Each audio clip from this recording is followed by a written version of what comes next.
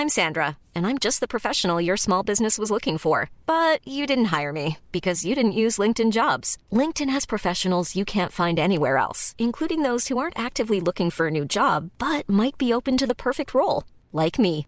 In a given month, over 70% of LinkedIn users don't visit other leading job sites. So if you're not looking on LinkedIn, you'll miss out on great candidates like Sandra. Start hiring professionals like a professional. Post your free job on linkedin.com/people today.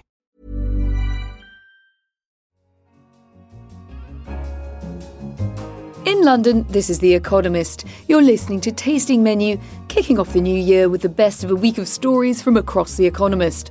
I'm Anne McElvoy, curating today's selection. And coming up, the young economists to watch this decade. The companies counting their employees every step. And a life spent trying to solve the riddle of Israel. Our first cover of 2019 takes stock of Donald Trump's presidency as he enters his second 2 years. It's been a rocky start, with a government shutdown, seesawing markets and the departure of further cabinet members.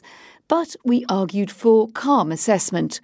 Mr. Trump is so polarising, there's a danger of ignoring his achievements. Shortly before Christmas, he signed a useful, bipartisan criminal justice reform into law.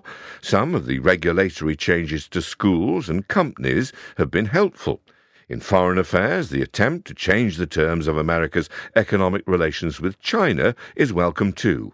But any orthodox Republican president enjoying the backing of both houses of Congress might have achieved as much or more. During his first 2 years, as markets surged and the economy roared, Mr. Trump felt invulnerable. But his luck may be about to turn. Although the economy is still fairly strong, the sugar high from the tax cut is fading, and growth is slowing in China and Europe. Markets, which Mr. Trump heralds as a proxy for economic success, are volatile. Republicans were trounced in the House in the midterms. The new Democratic majority will investigate the president's conduct, and at some point Robert Mueller, the special counsel, will complete his report on links between Russia and the Trump campaign. With less favourable conditions, we warned that the chaos and confusion might increase. He has already been implicated in 2 felonies, and several of his former advisers are in or heading for prison. As his troubles mount, he will become less bound by institutional machinery. If Mr. Mueller indicts a member of Mr. Trump's family, the president may instruct his attorney general to end the whole thing and then make egregious use of his pardon powers. What then? So we asked, how should Congress and the world prepare for what's coming? Foreign allies should engage and hedge, work with Mr. Trump when they can, but have a plan B in case he lets them down. Democrats in control of the House have a fine line to tread. They must hold him to account, but not play into his desire that they serve as props in his permanent campaign. Meanwhile, Republicans find themselves in a familiar dilemma. Speak out and risk losing their seats in a primary. Stay silent and risk losing their party and their consciences. After 2 chaotic years, it is clear that the Trump show is something to be endured. Perhaps the luck will hold and America and the world will muddle through. But luck is a slender hope on which to build prosperity and peace. One of the notable shifts during Mr. Trump's first 2 years was in the dynamics of global trade. In our Week Ahead podcast, our US economics editor Soumaya Keynes declared that 2019 will be the year of the trade deal. There's the renegotiated NAFTA, the Trans-Pacific Partnership, and a new deal between Japan and the EU, to name just a few. But as she told Jason Palmer, these new deals are no longer just about tariffs. You have rules on trade in data. You have rules on how intellectual property works in the 2 countries. Right, and what's wrong with that? Yeah, I mean, it sounds pretty great. It sounds pretty good to have all these trade deals, all this activity going on. And for some folks, it really is. If you're a politician, then these deals are instruments of diplomacy. The Japan and the EU get to stand up and say that they are preserving the World Trading Order, and that's great for them. The worry is that you end up with this very distorted system where Some producers are getting the market access, they're making the sales just because of this lower tariff, not because they're the best producer of the thing. And you're giving these producers this artificial advantage through these trade deals. Around the world, legions of economists are watching these shifting forces and trying to explain them. And every decade, The Economist publishes our own list of the brightest young sparks on the scene. The latest episode of Money Talks went to meet some of them and find out what big questions they're trying to resolve. Melissa Dell teaches at Harvard, and her interests range from poverty to the impact of bombing.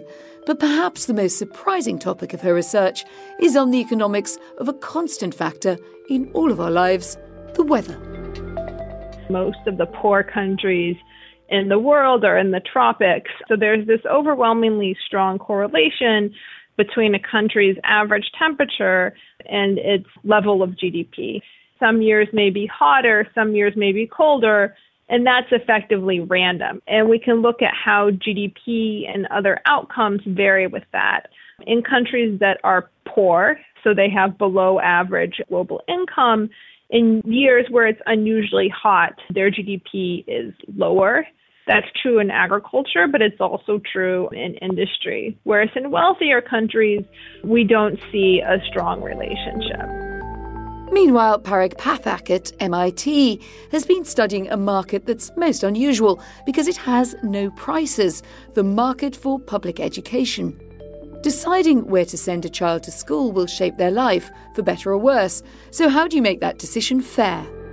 What's neat about this problem is this is one of the few places in economics where you have an ideal mechanism or ideal way to clear the market. And what English authorities did in 2007 and what happened in Boston, where they abandoned first preference first arrangements and adopted what they call in England equal preferences. And so that's a system that doesn't put weight on whether you rank the school first in determining your priority for a school. And that little change, really it's a line of code in a computer algorithm, results in magical properties. So because of that feature, there's no reason to be strategic about how you apply to school. So honesty is the best policy.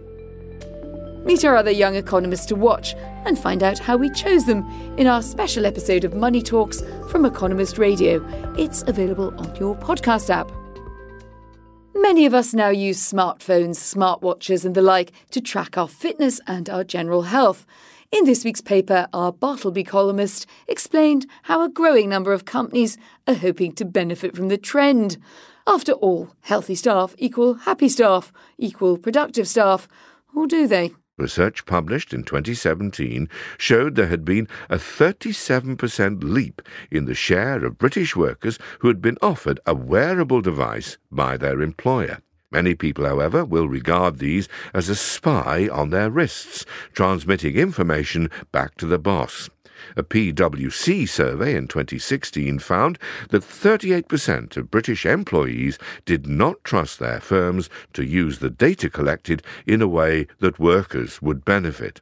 There's a long tradition of paternalistic employers trying to dictate how workers should live their lives. Titus Salt, a Victorian philanthropist, built a model village for his workers, but banned alcohol from the village, smoking on the pathways, and loud behaviour. Henry Ford, the car maker, had a sociology department that would make unscheduled calls on workers to monitor their lifestyles. Those who failed to make the grade were paid lower wages. But at least you can take a Fitbit off. A few firms, such as Mindshare, a media agency in Sweden, and 3 Square Market, a tech firm in Wisconsin, have already moved on to the next stage, implanting a chip under a worker's skin. Employees gain a way to open doors and pay for meals in the canteen, but what do they lose in return? There is nothing wrong with employers offering a bit of fitness coaching, but nobody wants their boss to turn into a stalker. It's one way to get us to stick to this year's New Year resolutions. Back to the paper now, and a particularly showbiz report in our Asia section. I am an ethnic minority. I'm just to get married at 14, but no, I'm show education from nothing. Here I am. I can do. You can do it. That was Hao Hen Ye, introduced herself at the Miss Universe beauty pageant on December the 17th.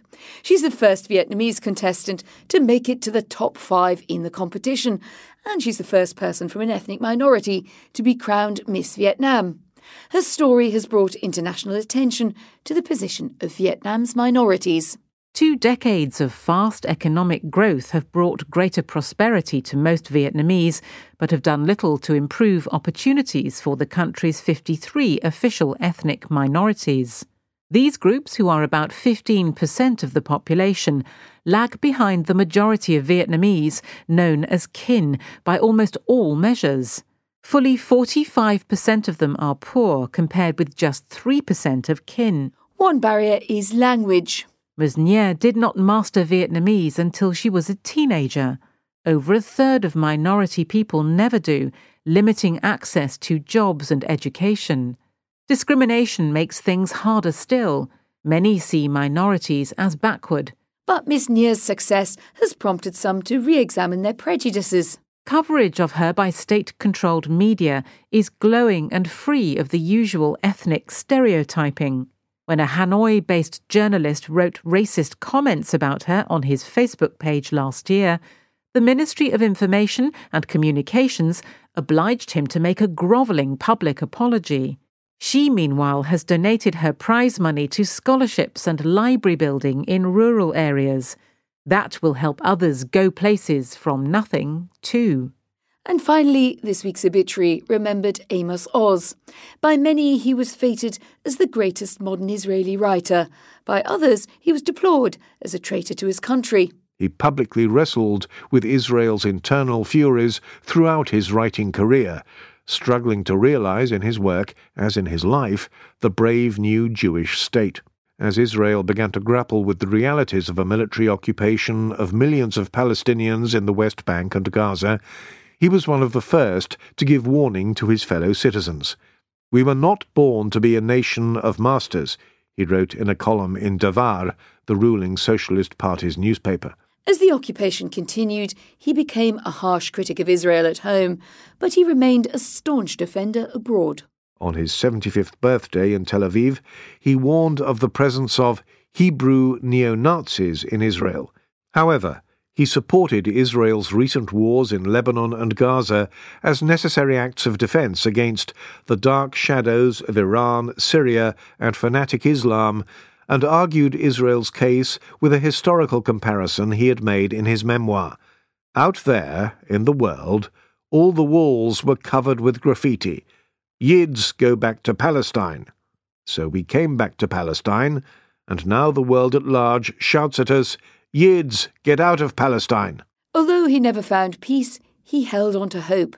We spoke to him in April last year as Israel celebrated its 70th anniversary. You know, I'm a fairly old man now, and I remember the days when all Arab countries referred to Israel as the Zionist entity and vowed never to recognize it.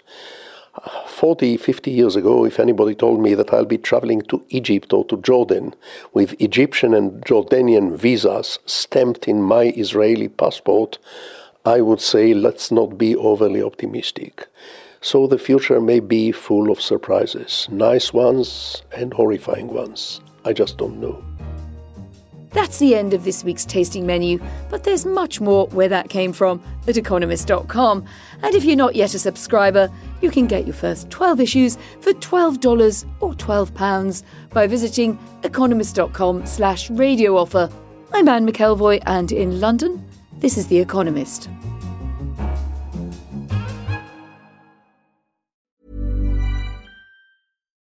Hey, Drew Scott here, and I'm Jonathan Scott, reminding you that life's better with a home policy from American Family Insurance. They can help you get just the right protection at just the right price and help you save when you bundle home and auto. Kind of like Goldilocks and the Three Bears. It'll be just right for you. We love a custom build. American Family Insurance. Insure carefully, dream fearlessly. Get a quote and find an agent at amfam.com. Products not available in every state. Visit amfam.com to learn how discounts may apply to you. American Family Mutual Insurance Company, SI, and its operating company, 6000 American Parkway, Madison, Wisconsin.